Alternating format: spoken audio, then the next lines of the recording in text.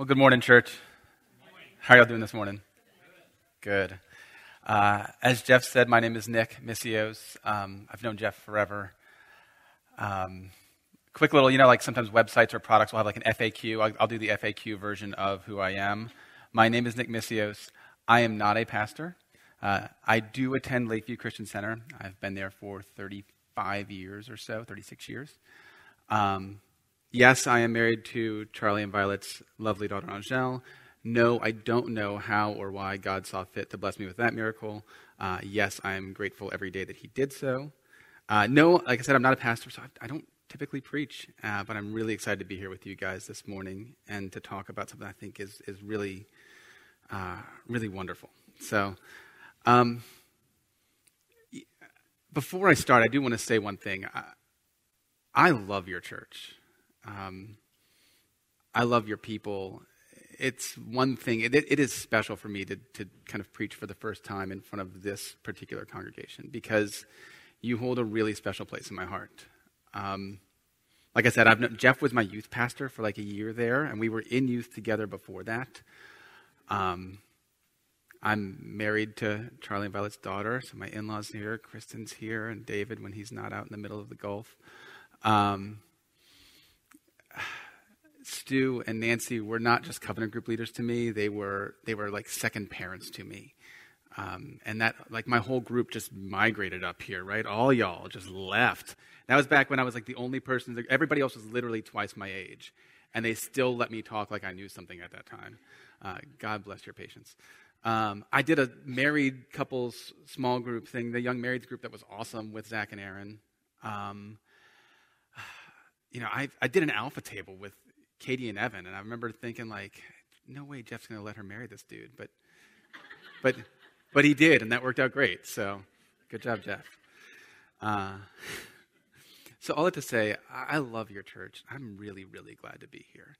And when I heard of some of the difficulties happening towards the end of last year, one of the first things I asked, I went to Keith and I went to Pete, and I was like, how do I help? How can I help? What can I do? And I did not envision it ending up here. It was one of those offers that I made without really realizing that there wasn't really a practical way to actually help. And then God made a way. So here I am, and I'm glad to be here. I want to start by asking you a question. Imagine you got a request, an anonymous request. So you don't even know who's asking you to do this. You got a request to get a 3x5 note card and write on it one Bible verse or passage and stick it in an envelope with a stamp and mail it someplace to somebody in America, and you don't know who. He could be a single dad of 4. She could be a high-powered corporate attorney that specializes in mergers and acquisitions. Maybe it's a 12-year-old girl entering middle school. Maybe it's a man with terminal cancer. What would you write on that card? What verse would you write?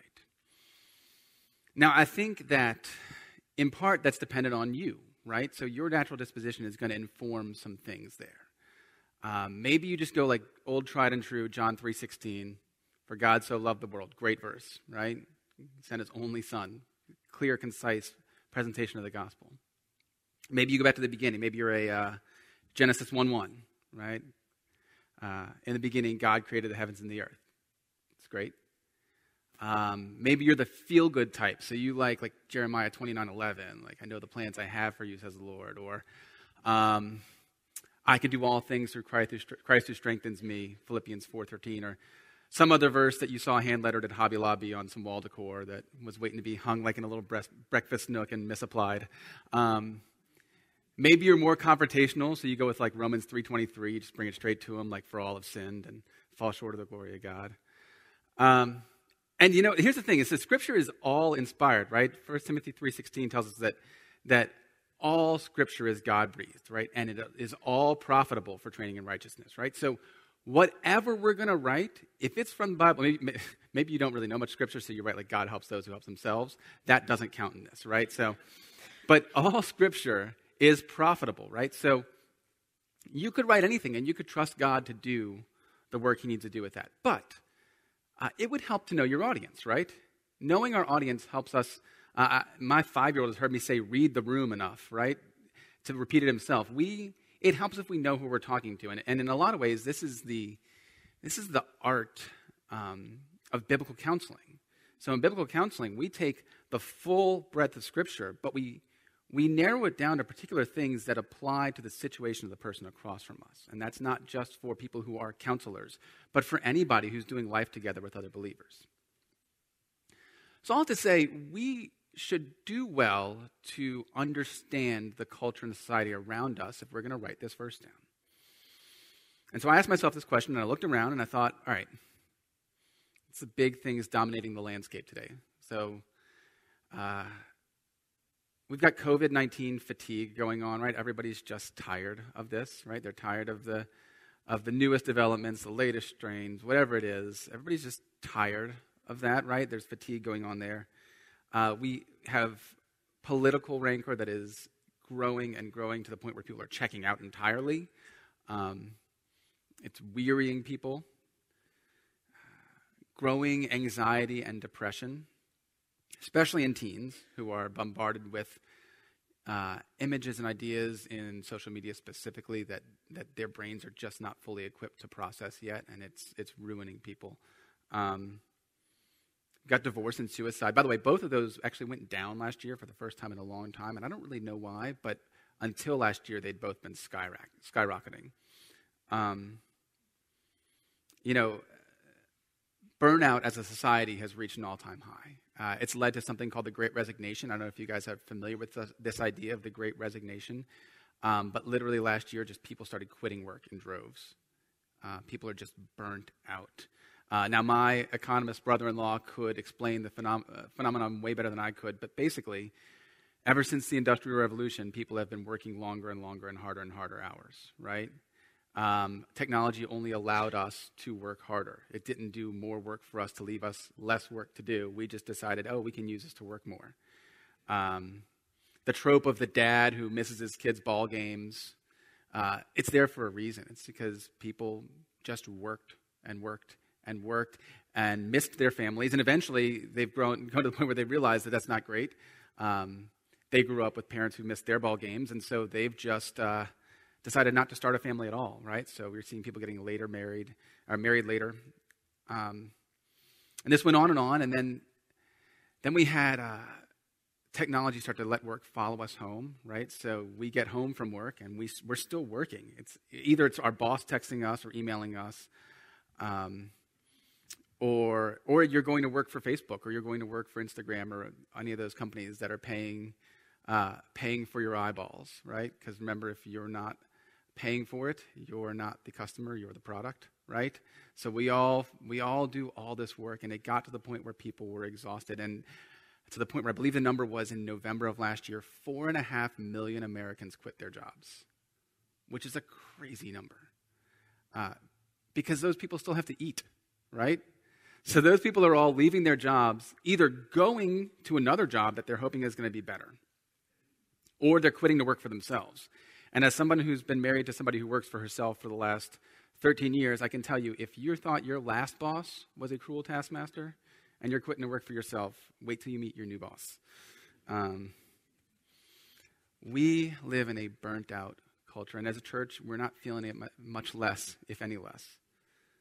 To paraphrase Isaiah, we are a burnt-out people, and we lived in the midst of a burnt-out people. So what truth does God have for a burnt-out nation? And for me, it comes to this verse that I think it's my favorite passage in Scripture. It's Matthew 11:28 through 30. Come to me, all of you who are weary and burdened, and I will give you rest. Take up my yoke and learn from me, because I am lowly and humble in heart, and you will find rest for your souls. For my yoke is easy, and my burden is light.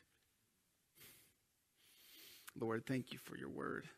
Thank you for a gentle and lowly Savior. Lord, thank you for coming into our weariness. God, I pray that you would help us to understand the depths of your love for us today. In Jesus' name, amen. So what I think is interesting about this passage is this is a situation where Jesus is making the first move, okay? To give you an outline here, we're going to talk about Jesus' call. We're going to talk about a companion. We're going to talk about a course to lay out the old alliterative outline there for you. Jesus is making the first move here. And now, there are times when Jesus is not making the first move. I mean, you could argue he made the first move when he came to earth, right? But there's interactions where blind Bartimaeus is screaming out for him, right? And making a huge scene. And Jesus, it would kind of be awkward if Jesus didn't respond to him, right?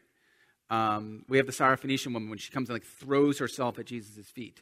Those are situations where Jesus is responding to a need that has presented itself, right? And that's fine, right? That's part of that's one way that God works. But here Jesus isn't responding to a request. He is making the first move. He is proactively seeking these people, the group that we're going to pay attention to here. And his target market is an interesting one. He says, "Come to me, all who are weary and burdened." And now, I read to you the CSB translation, and I went back and forth on which translation to use here, because I think that CSB and the English Standard, which I know you guys use a lot of here too, if you put them together, you get really what these two descriptives are that Jesus is talking to. So the first one is weary, and that's the Greek word kopiao. And your ESV, I believe, says all who labor. Right? So, and those two words, weary and laboring, that's a good picture of who Jesus is calling here. He is calling a group of people who are exhausted from hard toil. The Greek word actually carries with it battle implications, wearing oneself out, great exertion. It's actually related to another word that I loved this in the dictionary I was reading. It says weariness as though one had been beaten. It made me think of a year or two ago, my wife's better with dates, we dug up our garden beds in the front of our house. And so I dug up all that, and I bought new dirt to put in its place because our old dirt wasn't good. And at the end of those 2 or 3 days, however long it took me, if you had done like the whole Men in Black thing and like erased my memory the next morning, and I just woke up feeling like I felt, and you'd ask me, "Hey, what'd you do this weekend?" I've been like, my first guess is I was walking in a wrong part of town and turned down the wrong alley and said the wrong thing to the wrong person who had the right baseball bat. Because that's what I felt like. I felt like I had been physically assaulted. And that's the degree of weariness that Jesus is talking about here. So we combine that with fortizo, which is this Greek word meaning burden. And we're going to get into the burden. The burden part is really interesting here. But it sounds like what it sounds like. It's heavily laden, because the ESV, I believe, all those who labor and are heavy laden. So it's bearing a heavy burden on our backs.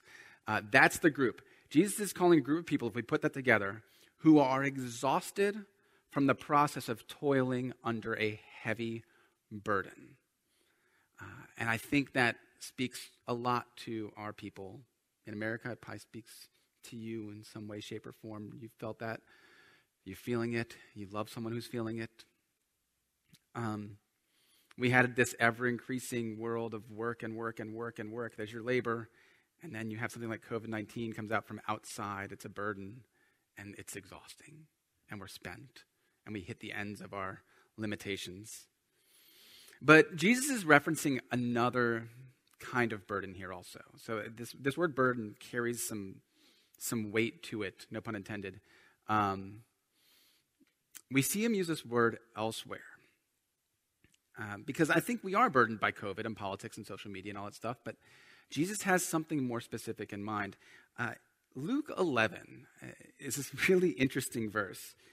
Jesus in the middle of his woes, and this scene's funny to me because he's doing woe to all the Pharisees, and then the teachers of the law, and they say something like, when you insult them, you're insulting us.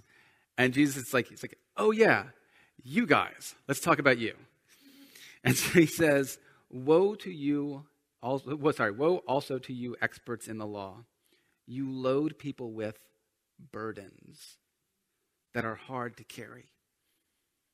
And yet you yourselves don't touch these burdens with one of your fingers. That's the burden Jesus is talking about.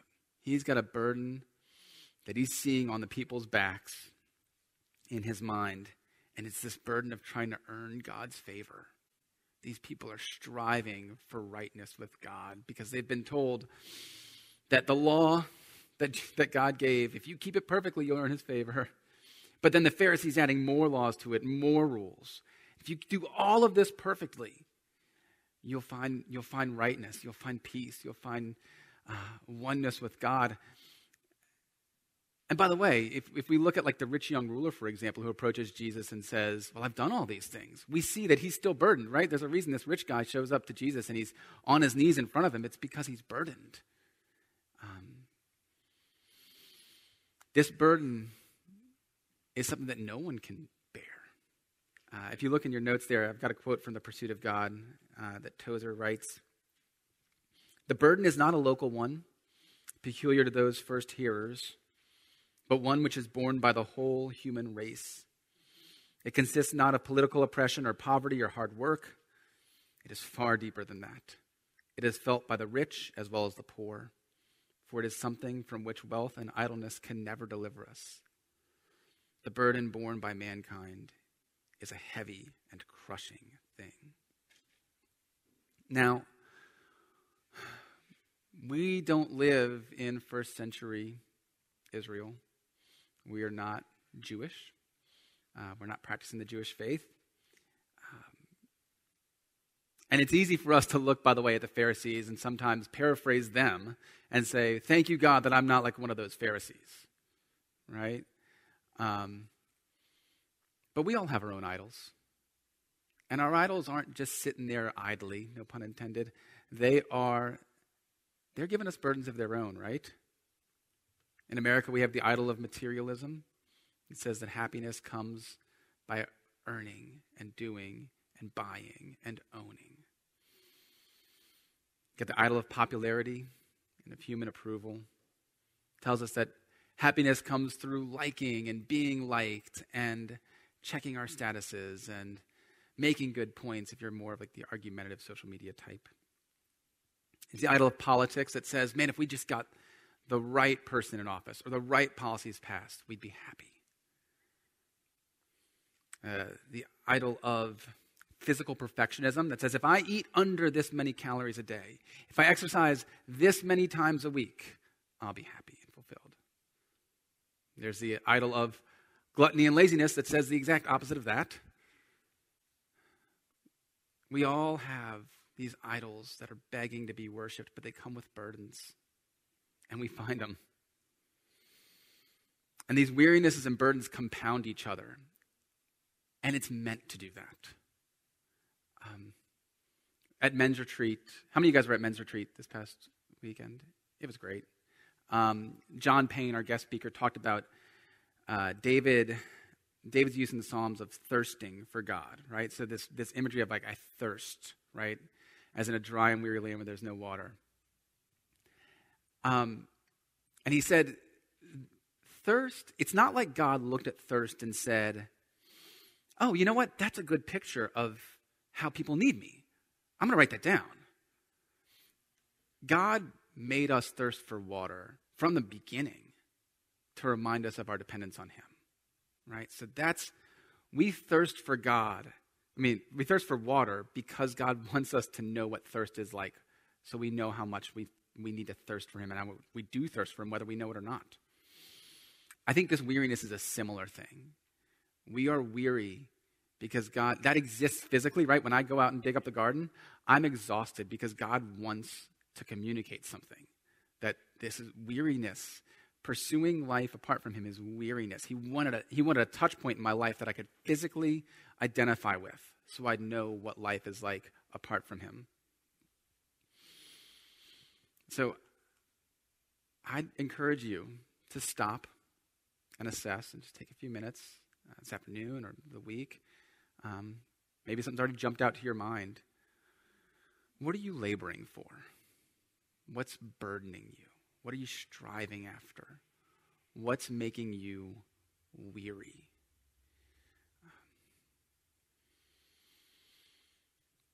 Now, Jesus goes from this call of the weary, and he offers them something interesting. He says, take my yoke upon you. How many of you know what a yoke is? Ready? Yeah, right? So literally speaking, a yoke was this beam with these harnesses connected to it, and you would use it to attach two oxen together or other beasts of burden, and it would help them to pull a plow together straight, right? It would help them to pull twice as much because they're doubling their efforts. It's a farm tool. Now, what's interesting, though, here is that the word yoke had also, at this point in time, come to take on a bit of a symbolic meaning, specifically with regards to taking on a rabbi's teaching, right? So you would be under a specific rabbi's yoke, okay? And I think that carries here, because he uses the word learn from me, but I think we can see that Jesus means more that first meaning of an actual yoke, of a burden, right? And I think we see that in verse 30. Scripture uses a lot of rhetorical devices, literary devices, and one of them is parallelism, where God essentially says the same thing twice. Or sometimes he'll say opposing things. So an example would be something like Isaiah 53:5. But he was pierced for our transgressions, he was crushed for our iniquities, right? Those are parallel ideas. He was this for our this, he was this for our this. My son, do not despise the Lord's discipline and do not resent his rebuke. And what God's doing there is he's equating these words with each other, right? And saying, hey, this is a further development or another angle on this same idea. So in verse 30, Jesus says, my yoke is easy and my burden is light. So very clear, that's just a classic Hebrew parallelism there. Jesus is using this parallelism to say, hey, when I talk about this yoke, yeah, there's wording there of teaching, and it applies a little bit, but I want you to understand that I'm still talking about this burden thing we were just talking about in the last sentence I said. But that's a really interesting question, because why would Jesus ask you to take up a yoke? He's calling people who are weary and burdened. It seems almost cruel. Why would he ask to put something on our shoulders if we're weary and burdened? Now, the first thing I think it helps to notice when we ask ourselves that question is that if we look at verse 28, he's calling what group of people? The weary and burdened. It's not like the choice is between no burden and this yoke, right? He's talking to a group of people that are already yoked with something. They're already burdened with something. And specifically, it's the burden that he's talking about with the teachers of the law. So he says, you're burdened with this yoke of expectations of keeping God's law perfectly to earn his favor. And these teachers are putting this yoke on you, but they're not lifting a finger. Now, if they were lifting a finger, that might help. But instead, you've got a yoke where you've got one ox on one side and nothing on the other side. So this side's just on the ground. So what happens is that, at best, if that ox can walk, he's just going to walk in circles like a one-legged duck swimming in a pond, right? He's just going to keep going around and around, if he can even move. And that contrast right there, that Luke 11:46 there, Jesus is here contrasting himself with these teachers of the law. He says, you're giving people this burden, but you're not helping. You're not doing anything for them. Here's another great quote from Tozer. He says, the heart of the world is breaking under this load of pride and pretense. There is no release from our burden apart from the meekness of Christ. Good, keen reasoning may help slightly, but so strong is the vice that if we push it down in one place, it will come up somewhere else. By the way, I just liked this part right here in the book because I pictured A.W. Tozer playing in a pool with his kids with a beach ball and holding it down and it popping up. And just the thought of A.W. Tozer in the pool playing with a beach ball made me smile. To men and women everywhere, Jesus says, come unto me and I will give you rest.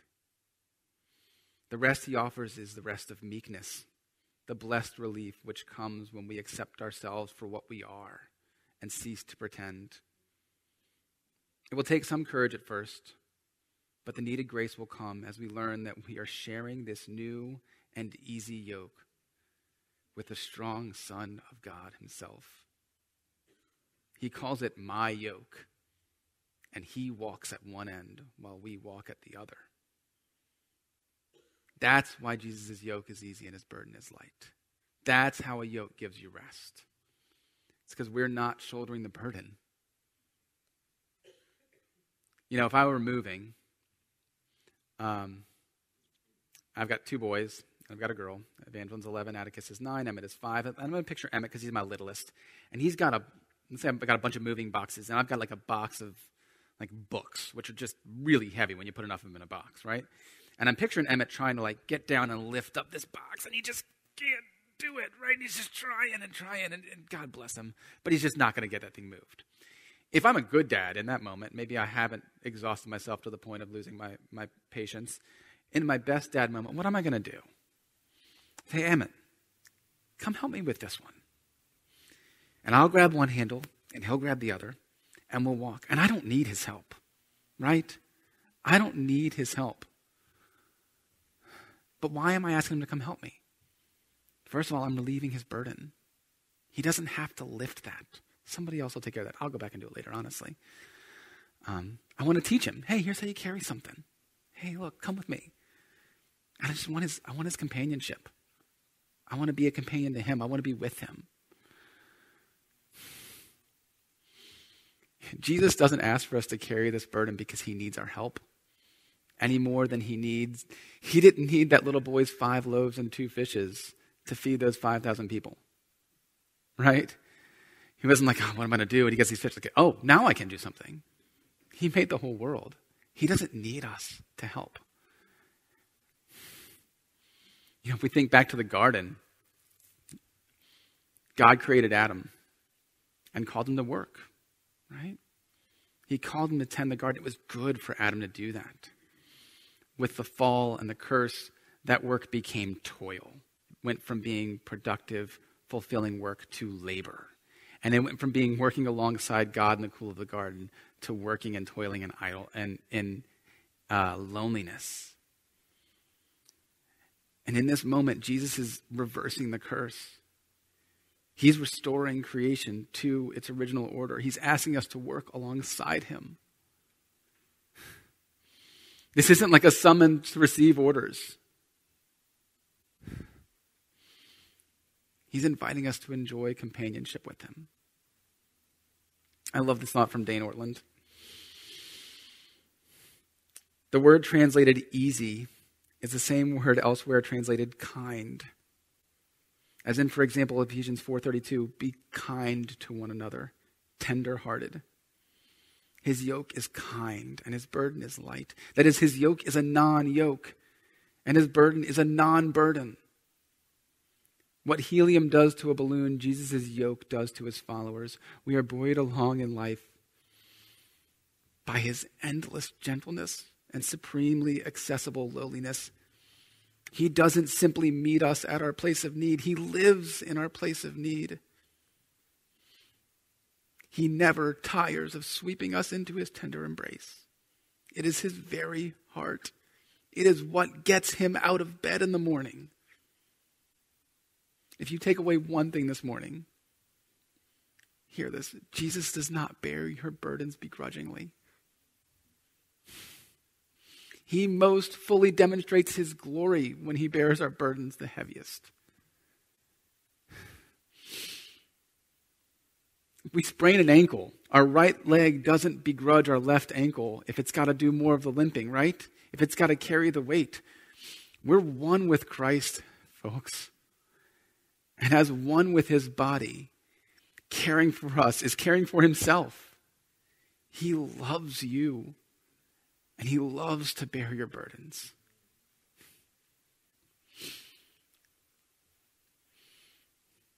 By the way, same word here, Galatians 6:2. Bear one another's burdens, right? And so fulfill the law of Christ. We grow in Christ-likeness when we bear each other's burdens too. I'm going to embarrass my wife for a second here. She's so nervous. I was so blessed this past year to watch Angel bear a friend's burden. Angel had a friend in a really difficult spot with a heavy load to bear. And I watched my wife come alongside her and bear her burden faithfully and beautifully and graciously. And I've never been more proud of her. And I was so grateful for the work that I saw God do in you and the evidence of grace in your care. It was glorious. And the fact is, folks, do you ever when you're just generous with someone, don't you feel different? Isn't it a better feeling than anything else? Right? That's by design. We were made in God's image. The fall broke that image, right? Where it's marred and distorted.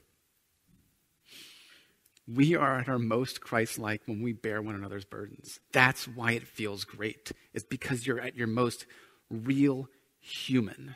You are really a human then. We think of humanness in terms of brokenness. Separate those thoughts. We are human because we're made in God's image. And that image is broken by sin. But in these moments, we get glimpses of glory. And when we bear one another's burdens, there is a satisfaction in your soul that you know outstrips anything else. Because you're doing what you're built to do.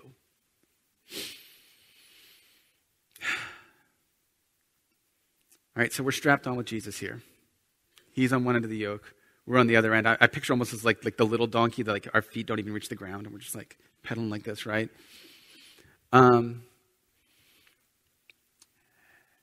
Nancy, if Roz pulled up outside your house in her car and said, "Hop in, let's go," what's your first question? Where are we going? Right? And some of you, depending on the friend, there's either excitement or trepidation or outright panic and terror. You're texting friends here's my last known whereabouts. So when Jesus straps us in on the yoke, I think our question should be, where are we going? Because the point of a yoke, right? So if you think about a yoke, it's a bar. It's meant to share labor, but it's also meant to keep your oxen on the same path, right? They're going somewhere together. You don't yoke two oxen and just leave them there.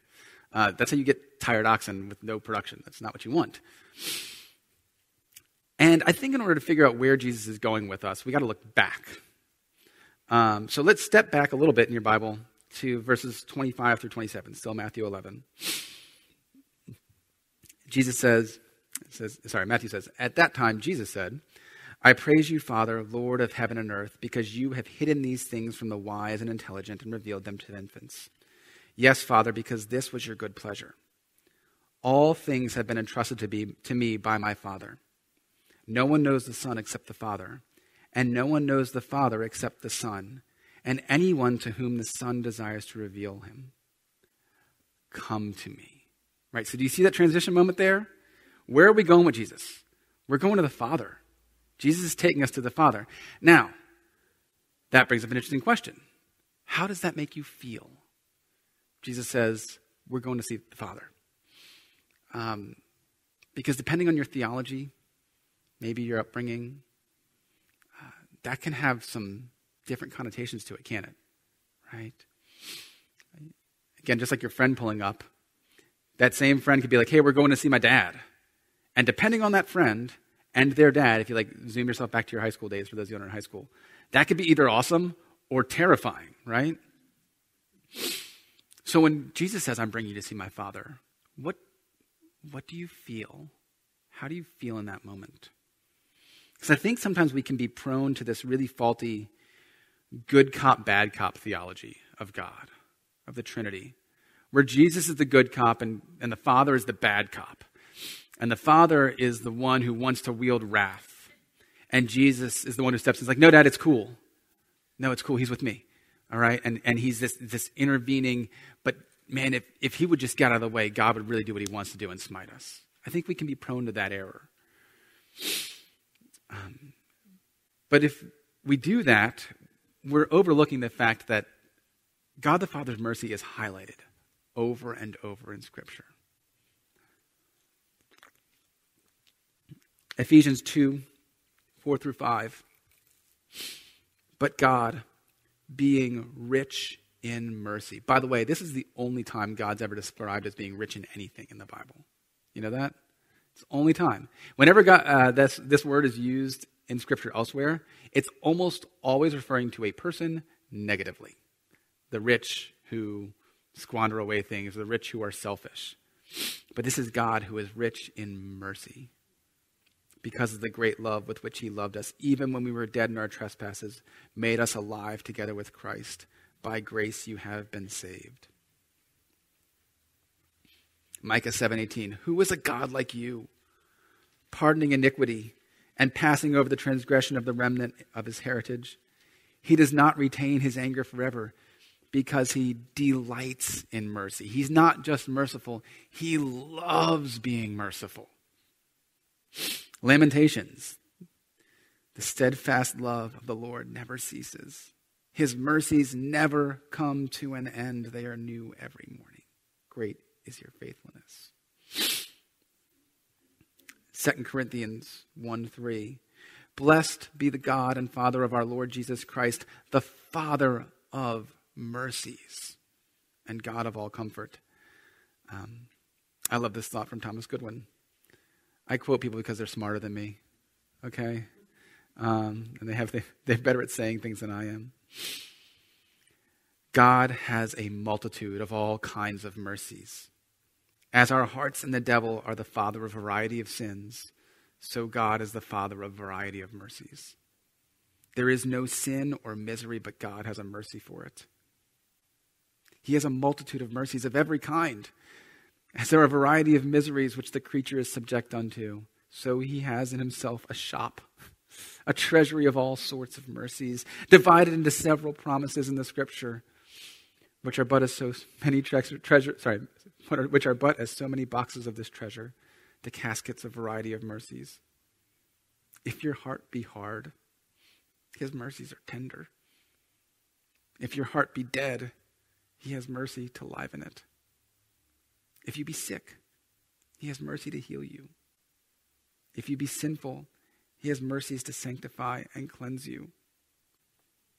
As large and as various as are our wants, so large and various are his mercies, so we may come boldly to find grace and mercy to help us in time of need, a mercy for every need.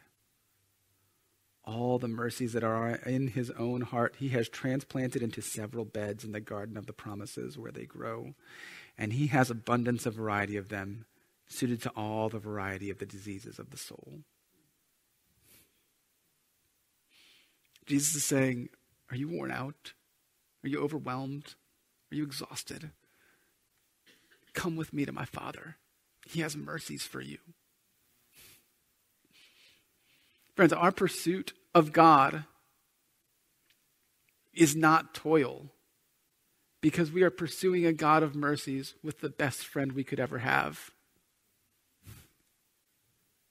A friend who bears our burdens perfectly and selflessly, eternally, at his own cost. Jesus bearing that yoke upon his back. When Jesus is making this offer, he knows what it's going to cost him. He knows it's not the last thing he's going to bear on his back for us. He knows that this is going to cost him his life. And that's why our morning quiet times aren't a checkbox. It's not something we do to earn God's favor. It's not a way of keeping score. We spend time with God in the morning or the evening or on our commute or while we're cleaning the kitchen or wherever you find time with Jesus, because he's taking us to his Father to find mercies.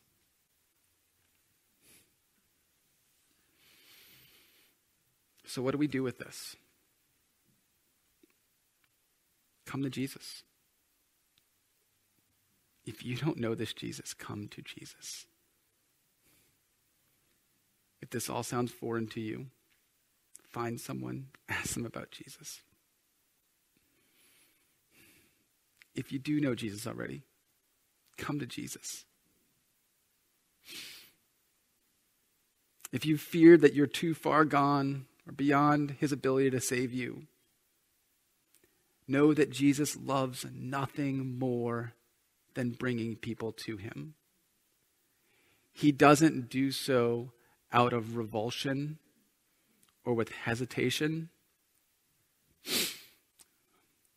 We think of God's holiness as being a thing that separates us as sinners from him. But we do that because we misunderstand and don't have a full understanding of his holiness. We are picturing a holy God responding as we would if we were the way that we picture his holiness to something that was unclean. But we forget that God's holiness includes holy compassion and holy mercy. And so he doesn't come to us as sinners and reluctantly, because it's in the contract, okay, come on. No, he loves it. He gets to demonstrate perfect compassion in that moment. Like Dane Ortlund said, it's what gets him out of bed in the morning. Although God never slumbers or sleeps, but it's what he loves to do. Get to know Jesus. I encourage you, if you're not already in a Bible reading plan, or if you started a Bible reading plan at the beginning of the year, this is probably the part of the time where you've already fallen off the wagon. So let's start over. Pick a gospel, any gospel. Read it. And I want you to pay attention to what Jesus says and what he feels. The words and emotions of Jesus. Because I know my wife better than anybody because I know her words and emotions. We could say, oh yeah, Angel's a photographer or a birth doula. She's a mom. But I hear what she says. I hear her heart. And so I know her better than anybody else in the room. In the same way, I encourage you to spend time with Jesus. Read and slow down and look at the words that he says. Look at all the times it says he had compassion for them. Look at all the times that his heart is broken for people. Look at why he weeps. Look at what makes him angry. That's how you get to know Jesus. I'm going to recommend a resource only because it was given away. I asked Jeff if I could do this. I know you already have a men's book and everything. This book was given away at the men's retreat. And so this book I was on the fence about buying, and then I saw a tweet by, I can't think of his name. I just blanked on his name. Mark Dever, who has read a lot of books, saying, thanks, Dane Ortlund, for writing one of the best books I've ever read. And I was like, shut up and take my money. This is Gentle and Lowly. This book will be being read 100 years from now. Okay. Here's what I love about this book. It is an exploration of the heart of Jesus, on the emotions of Jesus, on the very character of Jesus as gentle and lowly.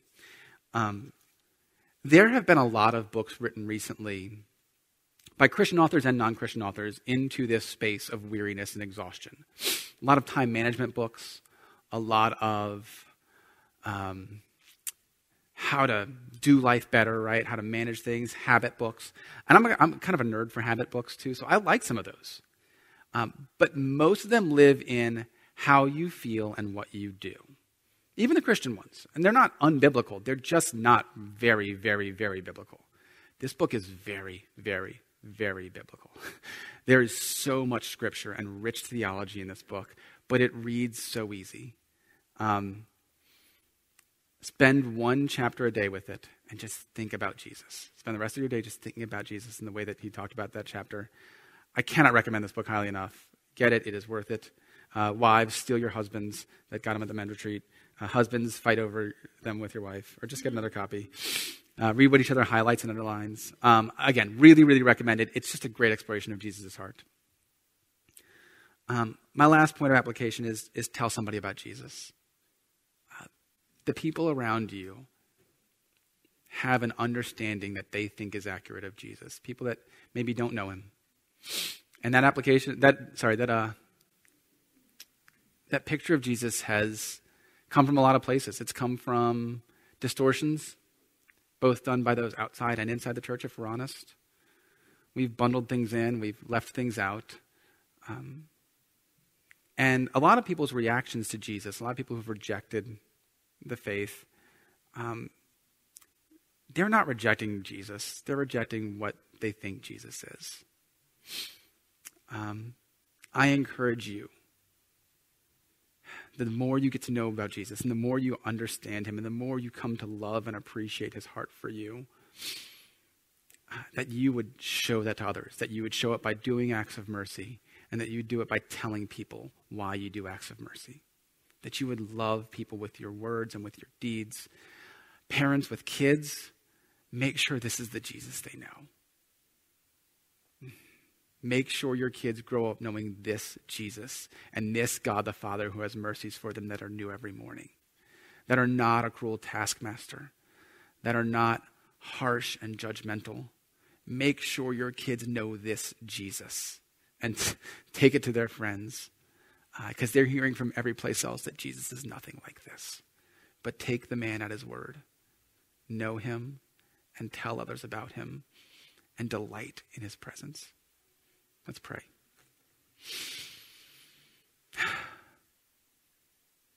God, I thank you so much for your mercy. God, I don't deserve it. We don't deserve it, Lord. I'm so thankful that your mercy is not dependent on who deserves it. Lord, that you love us because of the great love with which you loved us. Because you're rich in mercy. God, I pray for those in this room today that are feeling weary and burdened. Lord, the weariness and the burden of American life in the 21st century, the weariness and the burden of internal expectations, of idols they can't shake. And maybe it's the weariness and burden of illness, of love for others that are troubled. God, I pray that they would know your mercy, that they would feel you lift them up in your tender arms.